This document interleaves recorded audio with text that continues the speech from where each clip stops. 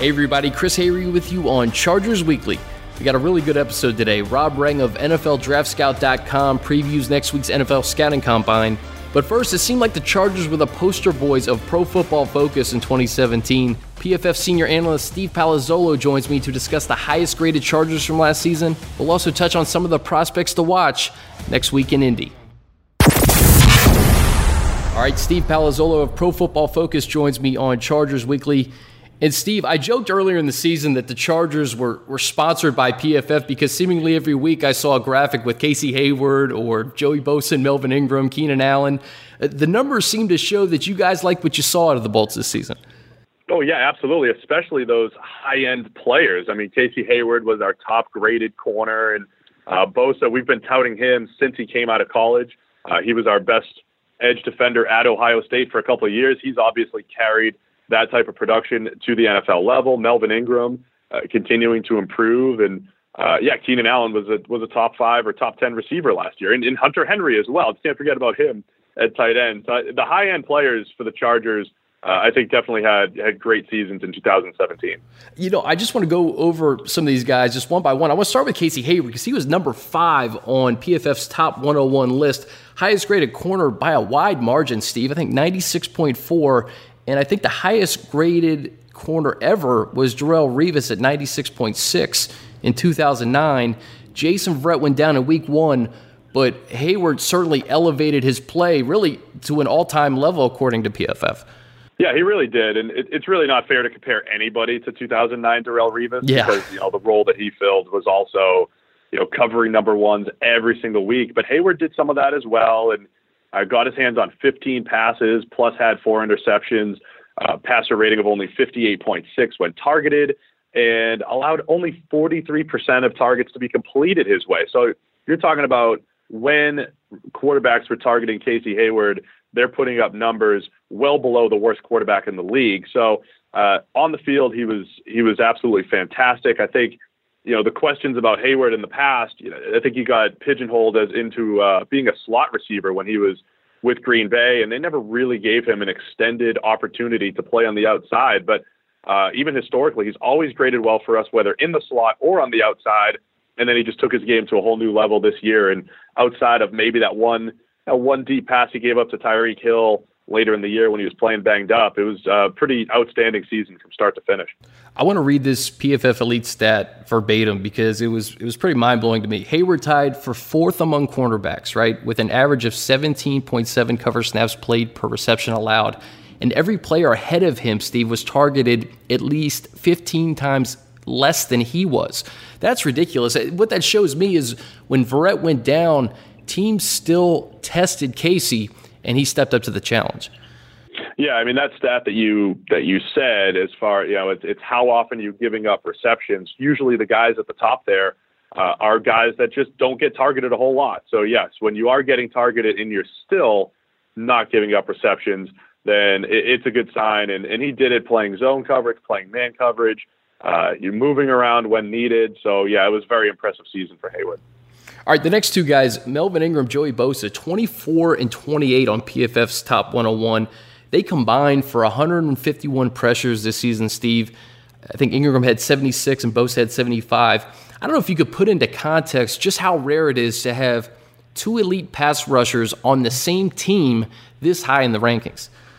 Yeah, I mean, when you look at the AFC West in general, and you've got big names like Von Miller and Justin Houston and Khalil Mack, and before the season, I really wanted to go out on a limb and say, look, I love all those guys, but I think the Chargers might have the best tandem. And I didn't even know that they would be this good when you have Ingram and Bosa, pretty much neck and neck. When we were breaking down our 101 and comparing them, and their grade was very similar, and they're about 2 sacks apart and 1 QB hit apart and 2 hurries apart. They were so similar from a pure statistical breakdown and grading breakdown. So, yeah, it's rare to get those two guys. I mean, just in Kansas City a few years ago, you had guys like Justin Houston and Tamba Hali, but even then it was like Hali's good and Houston's, maybe top notch. Both of these guys, though, Ingram and Bosa, right there neck and neck all season, and the best tandem in the entire NFL when it comes to rushing the passer. Just a matter of getting a little bit more push from the middle and that Chargers defensive front can be all the more dangerous.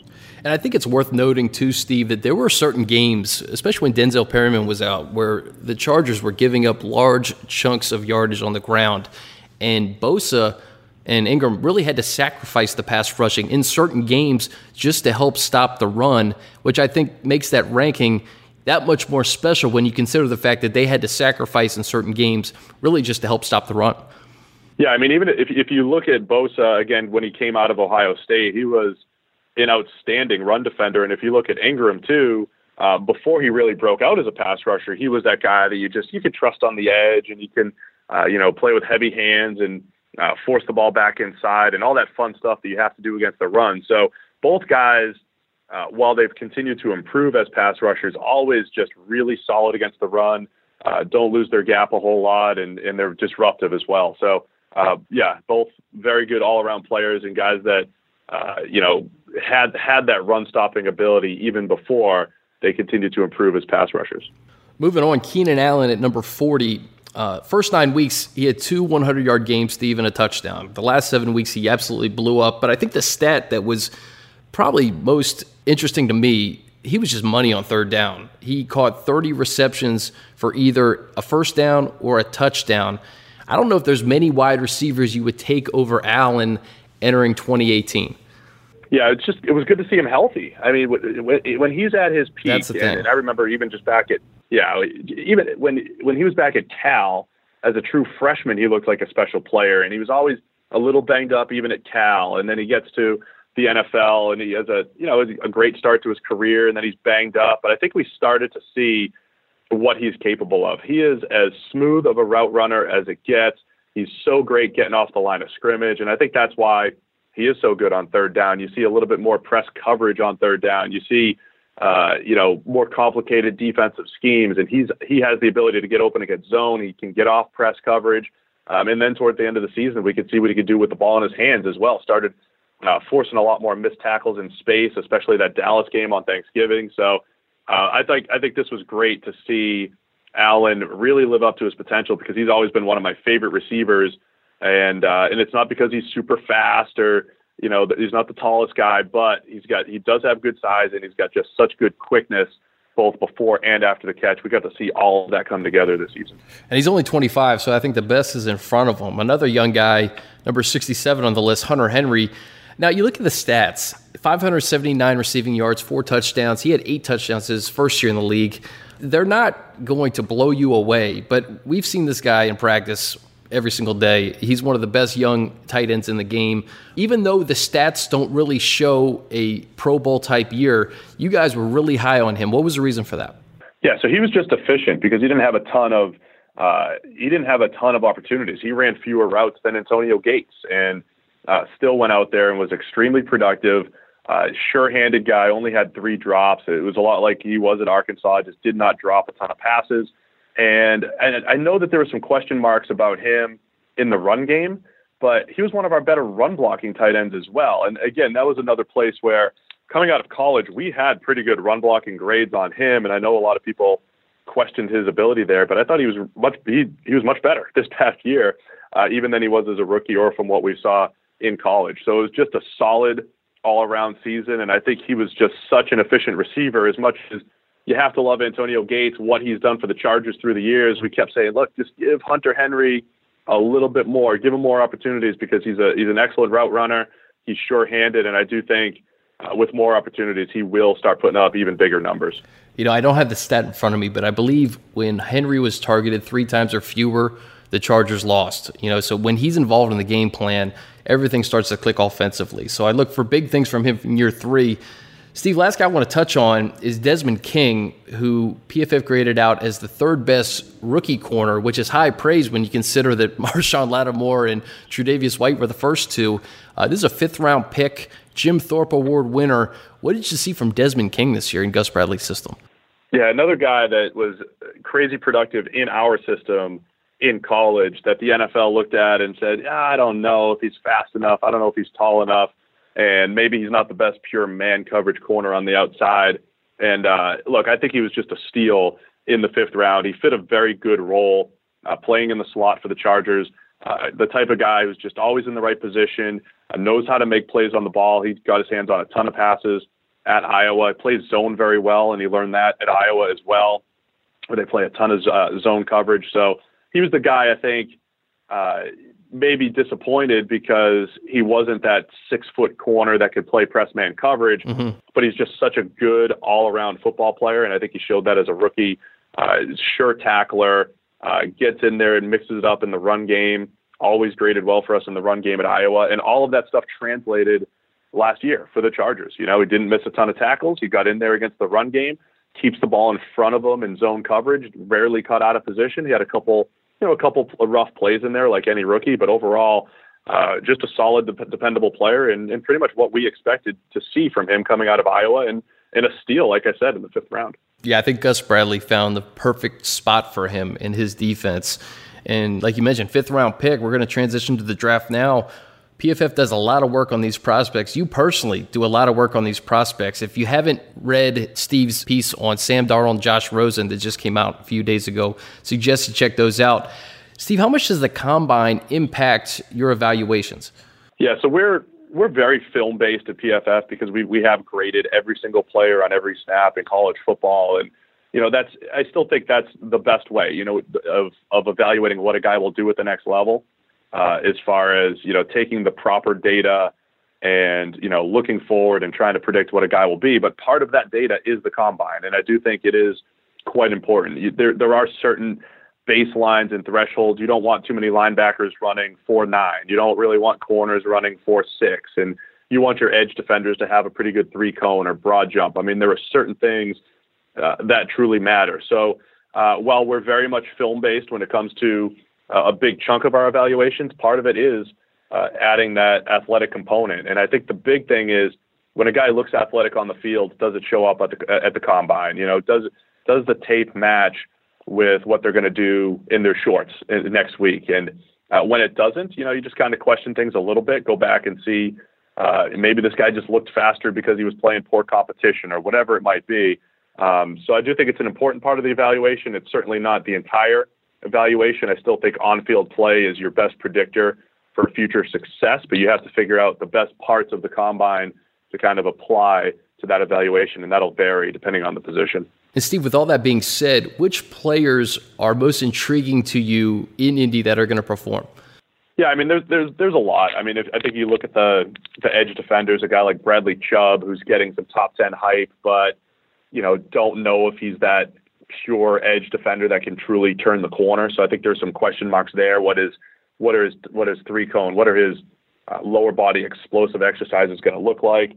A guy like Vita Vea, who could interest the Chargers as a big middle of the defense run plugging type, but he's more than that. I think he can rush the passer as well and bull rush dudes. I mean, if he looks like an uber athlete at 340 pounds, I think he'll be intriguing. Tremaine Edmonds, the linebacker out of Virginia Tech, I mean, crazy length and size, and he's 6'5", 250 and only 20 years old. So, if he shows up as a freak athlete, I mean, he already looks like he's an oversized linebacker, and he's going to continue to grow. And if he runs well and moves well, I think that's going to really help his projection. And then a guy like Minkah Fitzpatrick, the cornerback out of Alabama, he's getting top 5 and top 10 hype, but from a style standpoint, probably a similar player to what Jalen Ramsey was a couple of years ago, a guy that could maybe play the slot, play safety, play outside, but I don't know that he has that pure athleticism that Jalen Ramsey has. So I'm really curious to know what he looks like as far as his straight line speed and his movement, and I think that'll be a big factor in his evaluation. A lot of these household names like Rosen, Darnold, Baker Mayfield was the headliner, Josh Allen at the Senior Bowl, Saquon Barkley. Who are maybe one or two prospects not many people are talking about now that we'll all be talking about by the end of the combine next week? I hope people are talking about Michael Gallup, the wide receiver out of Colorado State. He's a guy that has crushed our system from a production standpoint the last 2 years. But he went to the Senior Bowl, was solid that week. Yeah, I think he's got pretty good straight line speed. We'll see if that shows up next week. But he's the type of guy, I think his production was great. I think his production and measurables will be really good. And as long as that does check out for us, he might be the top wide receiver on the board between him and Calvin Ridley and a couple other guys. I think Gallup certainly a big name. I'm also curious to know Marcus Davenport is starting to get a ton of hype out of UTSA, the big, long, 6'7" edge defender. I want to see what another Senior Bowl guy, and he's the type of guy that he's a guy that I almost started the hype on a few months ago. We were really high on him. We saw the production. We saw him as a potential breakout candidate before the season, but maybe not to the point that he's being talked about now as a potential top 10 or top 15 pick. I want to see if he can really, if he does crush the combine, he might solidify a top 10 or top 15 spot, which could be a little high for him, but that's why it's a big week, and really curious to see what he ends up doing. Another name that we see, the Chargers are selecting at number 17 overall. Another name you see in mock drafts is a guy I'm really high on. I know you like a lot, Derwin James from Florida State. Oh, yeah. Is he a top 10 pick at this point, you think? Yeah, I'm looking at my spreadsheet right now, and I just didn't scroll over far enough to remind myself that he's the guy I really want to see next week at the Combine. Derwin James, man, I think he's a top 5 potential pick. Wow. I mean, he's 6'3", 215. I wrote the article a couple weeks where we said he is exactly what the NFL needs to combat these offenses that throw Rob Gronkowski's at you and Sterling Shepard's, these, shifty slot receivers. Derwin James is the type of guy that on one play can cover a big 6'5", 260-pound tight end, and on the next play cover a shifty slot receiver, all while if you give him the opportunity to rush the passer, he looks like, he's not Von Miller or anything off the edge, but he looks like a legitimate edge rusher coming off the edge. And you just don't see that from linebackers, never mind safeties. So I just think in the right system where a defensive coordinator is tapping into his versatility, he could be a really, really special player. He's listed as a safety. I call him a defensive weapon or a defensive chess piece, whatever you want to call him. And I think there's plenty of value for him in that top 5, top 10 type of range. We just talked about the 5 Chargers players from the top 101. Which position do you think the Chargers should take a long look at in the first round based on their need and just the depth at certain positions in this draft, Steve? Well, I mean, the offensive line, even though they put a lot of resource into it last year, Forrest Lamp, of course, getting hurt, and Dan Feeney getting drafted, I still think there's a lot more work to do up front. We still saw them struggle overall up front. So I think there's more draft capital that can be used up front on the defensive line. Still wouldn't mind seeing them get maybe another complimentary wide receiver, as much as we've seen flashes from Tyrell Williams and Travis Benjamin through the years. I mean, just getting another compliment while Mike Williams is still finding his way, I think would be great. Not necessarily a huge priority, but would be good to see. And then the defensive front. I mean, we've seen this team go from maybe the worst defensive front in the NFL to having those 2 unbelievable edge rushers in Melvin Ingram and Joey Bosa, but there's still question marks up front. Corey Leggett's been, very inconsistent. They don't have, other dependable big bodies up there. They've struggled, against the run, rushing the passer from the middle. So I think there's interior defensive line and then probably a little bit more speed at linebacker. Again, it's just been an inconsistent linebacking core as much as a guy like Giantavis Brown has shown potential.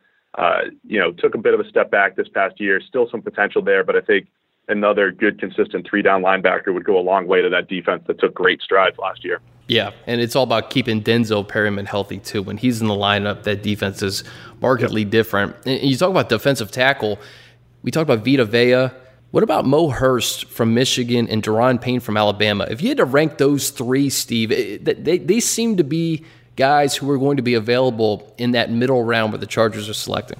Yeah, I mean, if Maurice Hurst is available in the middle of the first round, in my world, that's a steal. I mean, I think he is a top 5, top 10 type of player. His production over the last 3 years at Michigan is in a different world compared to all of these other interior defensive linemen. He just gets, I think, painted with this undersized brush that the NFL will paint with.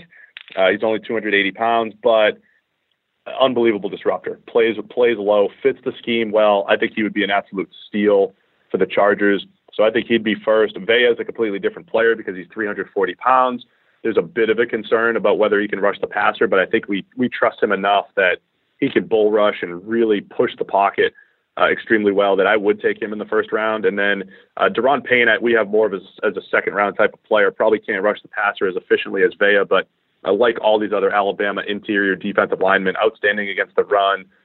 Technique is outstanding as well. It does just a fundamentally sound guy that you could probably plug in and get some quality early down snaps from him. It's just a matter of how much can he affect the quarterback on third down. I think I saw your mock draft last month, and you had Orlando Brown from Oklahoma going to the Chargers at 17. Perhaps maybe projecting him as a right tackle on the other side of Russell Okung. Between him and the other Big 12 tackle, Connor Williams, where do you fall on that? Because they seem to be two of the three tackles that are most desired in that first round. Yeah, I'd lean Connor Williams there. I think Brown, he has outstanding size. He's over 340 pounds. You know, when he gets his hands on guys, the play's over. I mean, he just engulfs people in pass protection and in the run game. I do question whether or not he'll be able to handle those, the speedy edge rushers at the next level. So even at 17, I don't know if that's too much of a risk for my liking. Whereas Connor Williams, I think, moves extremely well. I think he can handle speed a little bit better. He struggled a bit last year and then battled injury, but his 2016 season, unbelievable in pass protection, only gave up a handful of pressures, and he's a really, really smooth run blocker. So I think Connor Williams has a chance to maybe be the best tackle in this entire class. I trust him a little bit more, I'd say, than Orlando Brown, especially in pass protection. Steve, get you out of here on this. When does that PFF draft guide come out, and what are the benefits of PFF Elite? I know Chargers fans may be interested in checking out that stuff over the next couple of months. Yeah, great. The draft guide is February 26th, I believe, is the drop date. We're going to have version 1, which will have about 150 in-depth profiles and then 230 players broken down. And then you'll get some level of stats on over 2,000 guys that are draft eligible in this class, believe it or not. So there's a ton of stuff in there. That's all part of our PFF Edge package. And then our PFF Elite package, the simplest thing I could say is we just brought back our premium stats. And if there's anybody that remembers our premium stats package from probably 3 or 4 years ago, we had to take it off the market. Yes. Yeah.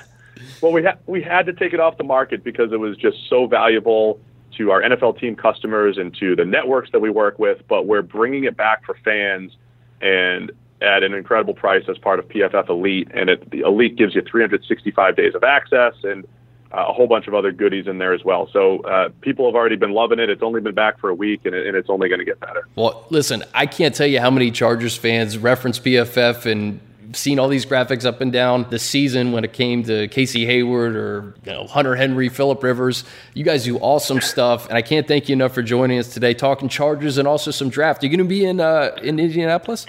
I will be there. Yeah, I'll be running around all week and meeting with teams and doing some media work. So see you over there. Yeah, I'll be there and hopefully try to catch up with you at the convention center there, man. Looking forward to it. Sounds great. All right, continuing our discussion, NFL Scouting Combine, Rob Rang of NFL Draft Scout joins me. Rob, how you doing, sir? I'm doing well. Thanks for having me. Rob, you wrote this in your latest column. Obviously, the two most important things for an NFL team at Indy is the medical and that all-important interview. But as a draft analyst who's been doing this for a long time, what's most intriguing to you about next week in Indianapolis? I think that a lot of fans would say that it's the vertical jump, the 40-yard dash, the bench press. But for me, it remains the interview process. I think that it takes an exceptional young man who is going to work even harder after signing a multi-million-dollar contract. And with my background, you mentioned that I've been scouting for a long time. I've been going to the Senior Bowl since 2001, to the Combine since 2006. And in those years, I can't tell you how many times I've watched a player and just kind of, read his body language, looked into his eyes and thought, this is the type of person who does have that work ethic necessary, that fire to absolutely exhaust every bit of their potential to be as good as they possibly can, and then have them and push their stock that much higher up my board based on those interviews. And unfortunately, the opposite can be true as well. So every year I look forward to having conversations with these players to kind of try and get a feel for who they are as men, and if they are the type of people who are going to do everything they possibly can to become the great player that their natural talents suggest that they can be. Rob, that's such an interesting way to put it because, it's such a subjective process when you go through interviewing prospects and just their temperament. And it's such an important thing, though. You have to really take that whole piece of pie, the tape, the combine, and then really who they are off the field and their work ethic. How difficult do you think that piece of the pie is for NFL teams? I think that can be very difficult. I think that there's a lot of people out there who focus too much attention on just the tape, or especially those who focus just on the measurable the combine provides. As I mentioned, like the 40-yard dash or the bench press. I mean, there's some players in this year's draft who play very fast but may not run very well in the 40-yard dash, or the same thing as far as their strength. They may not have the numbers in terms of the bench press, but they play such a physical brand of football, and they have the initial explosiveness that's just so much more important to the game than that 35th repetition of 225 pounds. Yeah. So the things of that nature, I think, are critical. I think that the teams that do the best job of it take all the different pieces of information and try to compile that. And then there's a marriage, so to speak, between the scouting staff and the coaching staff. And the coaches are, they're looking for certain types of players that they're going to fit into their scheme, and they have to be able to articulate that to their scouts so that the scouts can come back and have those draft meetings where they can say, okay, if you want players with short area quickness or fluid hips or whatever the case, the specific attribute might be, that those scouts then can identify those players and just streamline that process for the coaches so they can get the best possible players for their specific scheme. Rob, this year seems to be the year of the quarterback. There doesn't seem to be a consensus at the top. I think as many as 5 could probably go in the first round, including the 2 from SC and UCLA here in Los Angeles. How important is it for these guys to actually throw at the combine and throw well, given how close they all seem to be at the top? I think that it is a little bit more important this year for those quarterbacks to throw at the combine. And of course, if they are competing in anything, then you want them to perform well. But even if they don't perform well at the combine, then you'd like to see some improvement at their pro day, which, let's face it, for a quarterback at their pro day, it should be a near flawless performance because everything is scripted. They are obviously sleeping in their own. They're out sleeping in their own beds and things of that nature, the night before. And so it shouldn't be the grind that the combine is. But at the same time, I just think that it is still a workout. And so as dazzling as somebody might be during a workout, that should match up with what we see on the tape during the games. And obviously it's the more important thing, especially at the quarterback position. Rob, the Chargers are a team with championship aspirations in 2018, but you can't ignore the fact that Phillip Rivers, 36 years old, been in this league for a long time, and at some point you need to address the future. With a draft as loaded as it seems to be at quarterback, could you make the case for the Chargers finding their future quarterback in one of the first 3 rounds this year? I absolutely could. I think that just about every team should be looking at quarterbacks in the first 3 to 4 rounds this year, just because I think that this class is that good. We live in an era where hyperbole is so common. There's all types of lofty praise year after year. But as I mentioned, I've been doing this for a long time, and I think this is one of the strongest draft classes that we've seen, at least during my career. I think this is very comparable to a 2012 class that science left for 1, Robert Griffin III, Bill 2, Kirk Cousins, the Russell Wilsons, Nick Foles. There's so many quarterbacks in that class, or everyone lost as the greatest of all time. The 1983 class, the only class that had 6 quarterbacks go in the first round. I think that there will be at least 5 quarterbacks that go this year. So we're talking about like a group that could compare to that famed 1983 class that led off with Hall of Famer John Elway and also Hall of Famer Jim Kelly and Hall of Famer Dan Marino among those 6. I think it's crazy talk at this point to say that any of the quarterbacks this year in the 2018 draft are future Hall of Famers, because there's just so many things that go into that equation. But that said, I am very excited about this year's draft class. I mentioned before, I think that there's going to be 5 quarterbacks go in the first round, but I believe that both of those quarterbacks that come from that LA area, as you mentioned, Sam Darnold from USC, Josh Rosen from UCLA, Josh Allen from Wyoming, Baker Mayfield from Oklahoma, and Lamar Jackson from Louisville, that they, in my opinion, are slam dunk, essentially, first-round quarterbacks, and that you might see another quarterback to jump into that mix as well, like a Mason Rudolph, and even Kyle Lauletta from little old Richmond, who was, dominant at the Senior Bowl, wound up being the game's MVP. I think that he has a chance to sneak up into that range. So, if the Chargers, if other teams that have a potentially a future Hall of Fame quarterback already on their roster, but an aging one at that, like the Chargers do, of course, with Phillip Rivers, then I think this is one of those draft classes that you can draft a player in the second, third, perhaps even the fourth round, because there's so many teams that are going to be selecting quarterbacks, and there's going to be some players who naturally fall down the board a little bit. But if you're able to find a Mike White from Western Kentucky in the third or fourth round, or a Kurt Benkert from Virginia in the same area, and I mentioned Kyle Lauletta, these are the types of guys that I think can be very successful in the Chargers offense. So I think that you're looking for a quarterback who can doesn't necessarily have to be fleet of foot if you're going to go with the Phillip Rivers style, but has to be tough, has to be accurate, has to be smart. And those three quarterbacks who I just mentioned, I think would fit in very nicely. You know what's funny? I just looked at my sheet. The next two names I had on my list after talking about these five quarterbacks in the first round, Mason Rudolph and Kyle Lauletta. But I want to go back to Lamar Jackson real quick, because I think most people believe that he's going to be a first-round NFL quarterback. But, we've heard some speculation about, maybe he should move to wide receiver. What do you see when you put on a tape of Lamar Jackson and how his game translates to the NFL? I think that Lamar Jackson can be an NFL wide receiver because he is just that fantastic of an athlete. I just think that you're taking away some of the things that make him so special, and that is at the quarterback position. So, to me, it's a compliment when you say that a player could potentially make a transition to a different position at the highest level.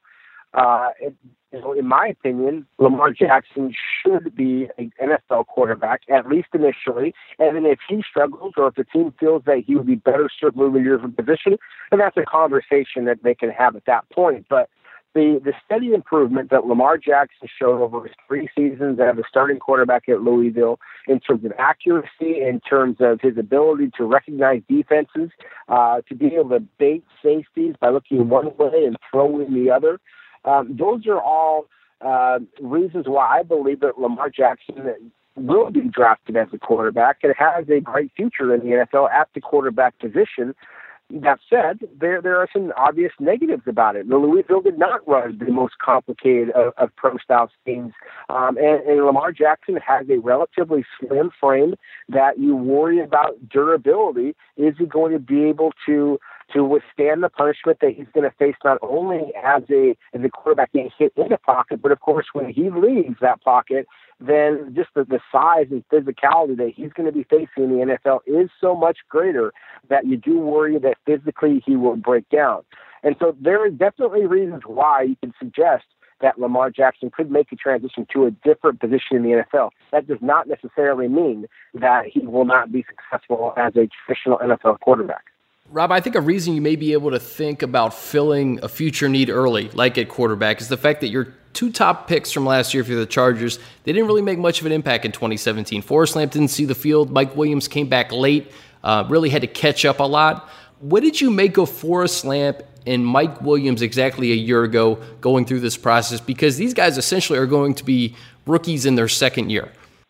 Yeah, exactly. I think that the Chargers fans have a lot to be excited about. I think Mike Williams can be that other talented wide receiver to complement what you already have on the roster.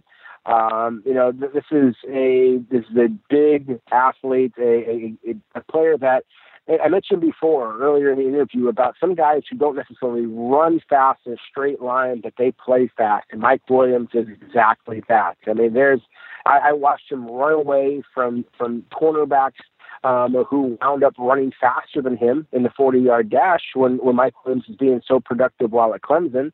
I saw him go up and get the ball out of the hands and outbox them, win those contested 50-50 balls over corners or safeties that jumped higher than him in the 40 in the vertical jump. And so Mike Williams is a football player, and so I think that anytime you have a quarterback as gifted as Phillip Rivers and all the skill position talent the Chargers already have on the field, then Mike Williams can be the type of guy that can put you over the top. We all know the durability questions that Keenan Allen has struggled with throughout his career, but in my opinion, he is a number one receiver when he is healthy, and so an athlete like adding an athlete like Mike Williams to that equation, I just think sets up very well for the Chargers. And of course, if you're going to be successful in passing the football, then you have to have that protection up front. And Forrest Lamp, was a spectacular player during his career. At Western Kentucky, I remember watching him in person at the Senior Bowl, and it didn't matter who he went up against. His ability to dominate the point of attack with his initial punch, his lateral agility, his balance, his core strength. I think that he is going to make a pretty quick transition inside the guard, be very successful there.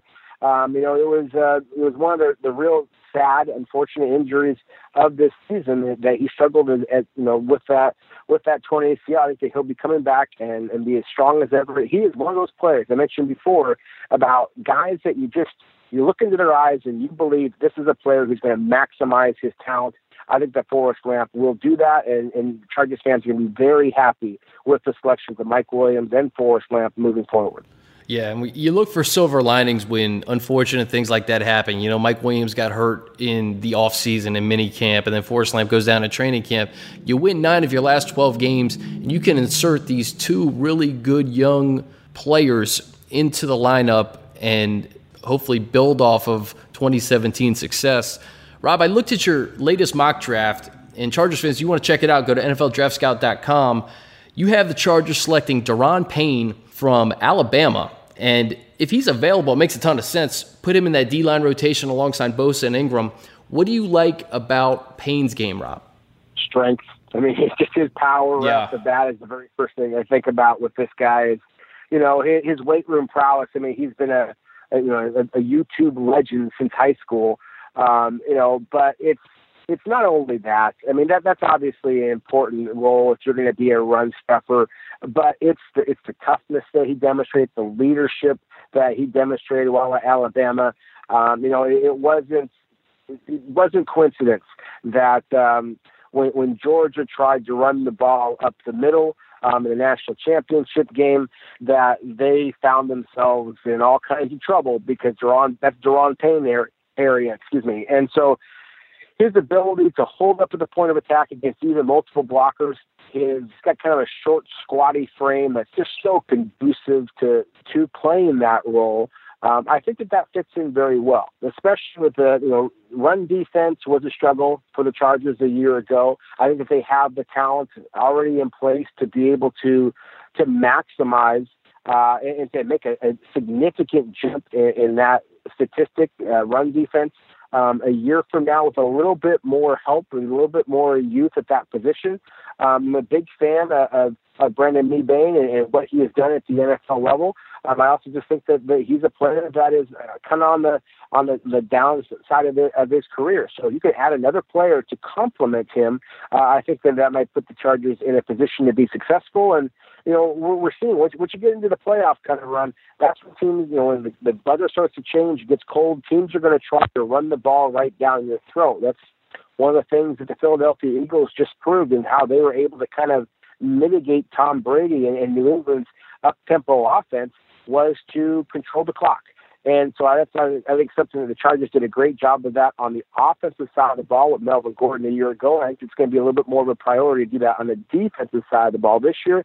Fortunately for Chargers fans, if a player like Daron Payne or a Vita Vea from Washington is not available, this is a strong defensive tackle class. And there are run stuffers to be had in the second, third rounds as well. It's a great segue into running back because this class is absolutely loaded, Rob. I mean, you have Saquon Barkley at the top, but you mentioned Melvin Gordon, and he is the bell cow with the Chargers, but his backup is Austin Eckler, and I consider Austin Eckler something different. He's a great change of pace back. He can do some things out of the backfield, catch the ball out of the backfield.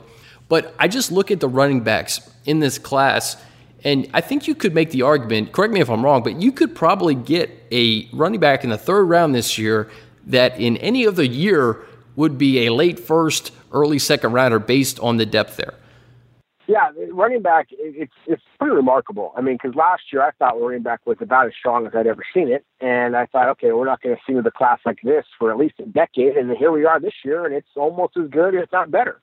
And so it really is a testament to the talent that's available. And frankly, the fact that we have so many underclassmen who elect to make themselves eligible for the draft a little bit early. But remember, it was only a couple of years ago when some were theorizing that we had seen the last of running backs going in the first round, and that's certainly not going to be the case this year.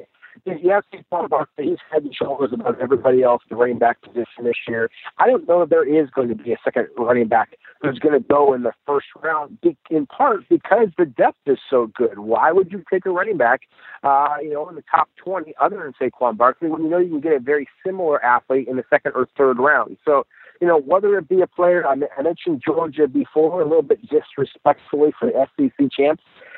So I should tout them here. Nick Chubb, Sony Michel are both absolutely bell cow runners, in my opinion, in the NFL level, just kind of depending on what you're looking for. And that's just the start of it. I mean, Rashad Penny from San Diego State, a lot of Chargers fans, rightly so, should be fans of his game and the versatility that he shows not only as a runner, but as a return man as well.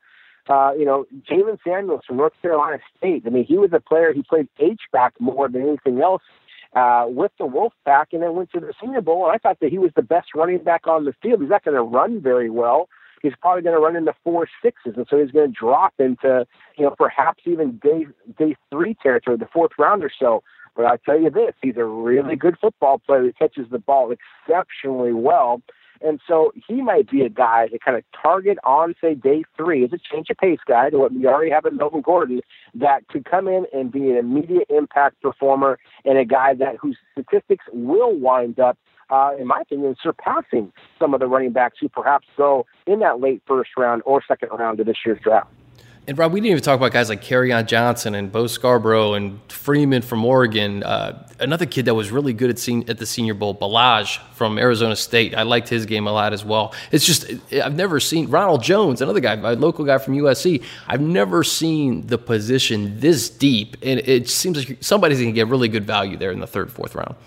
Yeah, absolutely. I mean, you mentioned a lot of good football players. I mean, I would kind of go backward. I was mentioning Ronald Jones. I mean, he might be the back that if someone's going to take somebody in the late first round, he might be the one just because of that straight line speed. I wouldn't be surprised at all if Ronald Jones bust out a 4.3 or so in the 40-yard dash this year and kind of steal some of the spotlight from Saquon Barkley and the rest of this running back class. I think for my money, if you're looking for just straight speed, straight big play ability, Ronald Jones, I mean, to me, looks like a second coming of a Jamal Charles or a Chris Johnson, who their careers speak for themselves in the NFL. And then you have these bigger backs. You mentioned a Bo Scarborough. I mean, a Royce Freeman, Kalen Balaj. I mean, all of them. We're talking about 6 foot, 230 pound kind of guys that can be that sledgehammer. And I referenced the Super Bowl before, and we all saw what LeGarrette Blount did. Not only last year for the Eagles, but the year before that for the Patriots. And so if you have a back like that can be that enforcer down that, as the game wears on, then that obviously can play a critical role for your team as well. So, just a spectacular running back class. It's kind of a Batson Robbins pick your own flavor kind of a thing. Whatever you need, this running back class offers. Rob, we'll get you out of here on this. Who's 1 or 2 prospects not many people are talking about now that we're all going to be talking about at the end of the combine? The first 2 guys that jump out at me are the 2 linebackers. Now, they're starting to get plenty of attention now, but Boise State's Leighton Vander Esch and Virginia Tech's Tremaine Edmonds are both just fantastic athletes, and they're not going to be the fastest guys because they're linebackers. But if both these players wind up running as fast as I expect in the high 4.5s to low 4.6s at 240 pounds, and they both have vertical jumps in the 37-inch or higher range and show the agility during the shuttle drills that they show on the field, then I think that they're going to be considered among the best pound-for-pound athletes in this year's draft. But again, I would be remiss if I didn't mention some of the guys I expect to win the most celebrated 40-yard dash. Ronald Jones has a chance, as well as Dante Jackson from LSU. There's talk that he's going to run in the 4.2s and maybe even put John Ross's record, in his rearview mirror. So that certainly speaks to it. And then if you're going to talk about the big guys, I think that you have to mention Washington's Vita Vea. He's going to come in at about 345 pounds, and every report I have suggests that he's going to run under 5 flat and put up 40-plus repetitions of 225 pounds in the bench press. I've been comparing him to Haloti Ngata for a long time, and there's a lot of others out there. If you start using the Dontari Poe reference, he's going to put up those kind of numbers. And just as good as Dontari Poe was throughout his career, he was not the dominator on a snap-to-snap basis at Memphis that Vita Vea was for Washington. In fact, that's when he won the Morris Trophy Award. So those are a group of 4 or 5 athletes right there who I think are going to be at the tip of everybody's tongue at the end of this Swiss Combine. He's Rob Rang of NFLDraftScout.com. Rob, awesome stuff. I look forward to seeing you in Indy, and I appreciate you spending some time with us today on Chargers Weekly. Oh, no problem. Thanks for having me. And that's going to do it. My thanks to Rob and Steve, and thanks to you guys for listening. Be sure to subscribe to Chargers Weekly on Apple Podcasts, and please leave a review. Help spread the word this offseason. Want to get this to as many Chargers fans as possible. Next week is a big one, so we're going to have 2 podcasts from Indianapolis, keeping you tuned into all things NFL Draft. Enjoy the weekend, and until next time, I'm Chris Hayre.